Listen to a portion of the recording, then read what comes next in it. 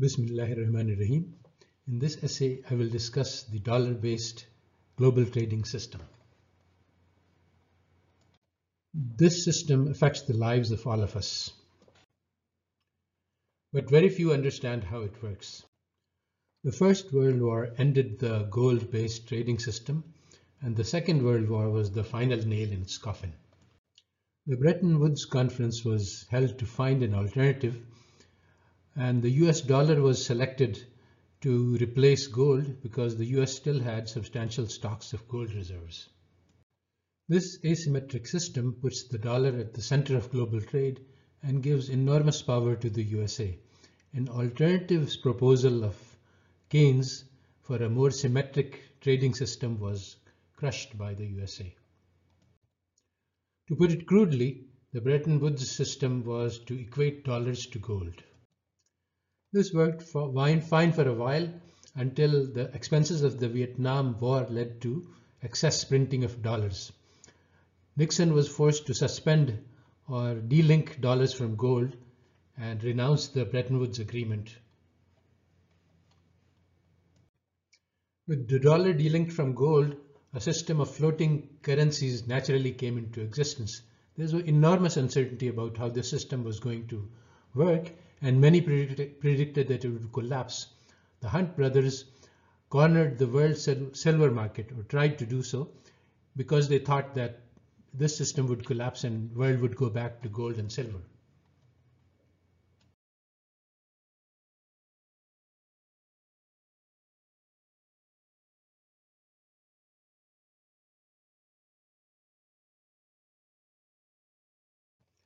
The US was aware of the precarious position of the dollar unbacked by gold and negotiated a deal with Saudi Arabia to ensure that all oil trading would be done in dollars.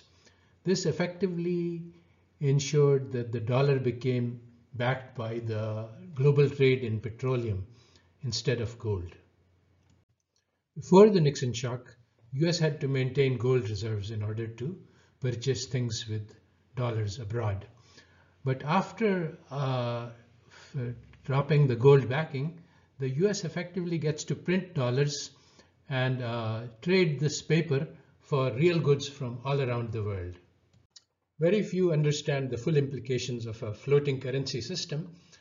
Modern monetary theory has been invented to describe the workings of the system, but in the economics textbooks, they only teach conventional monetary theory, which is based on the assumption that money is gold. The petrodollar is the key to the US hegemony and power in the world. US gets to spend as much money as it likes because it only needs to print money, while the other countries must have dollar backing for their currencies, at least until recently.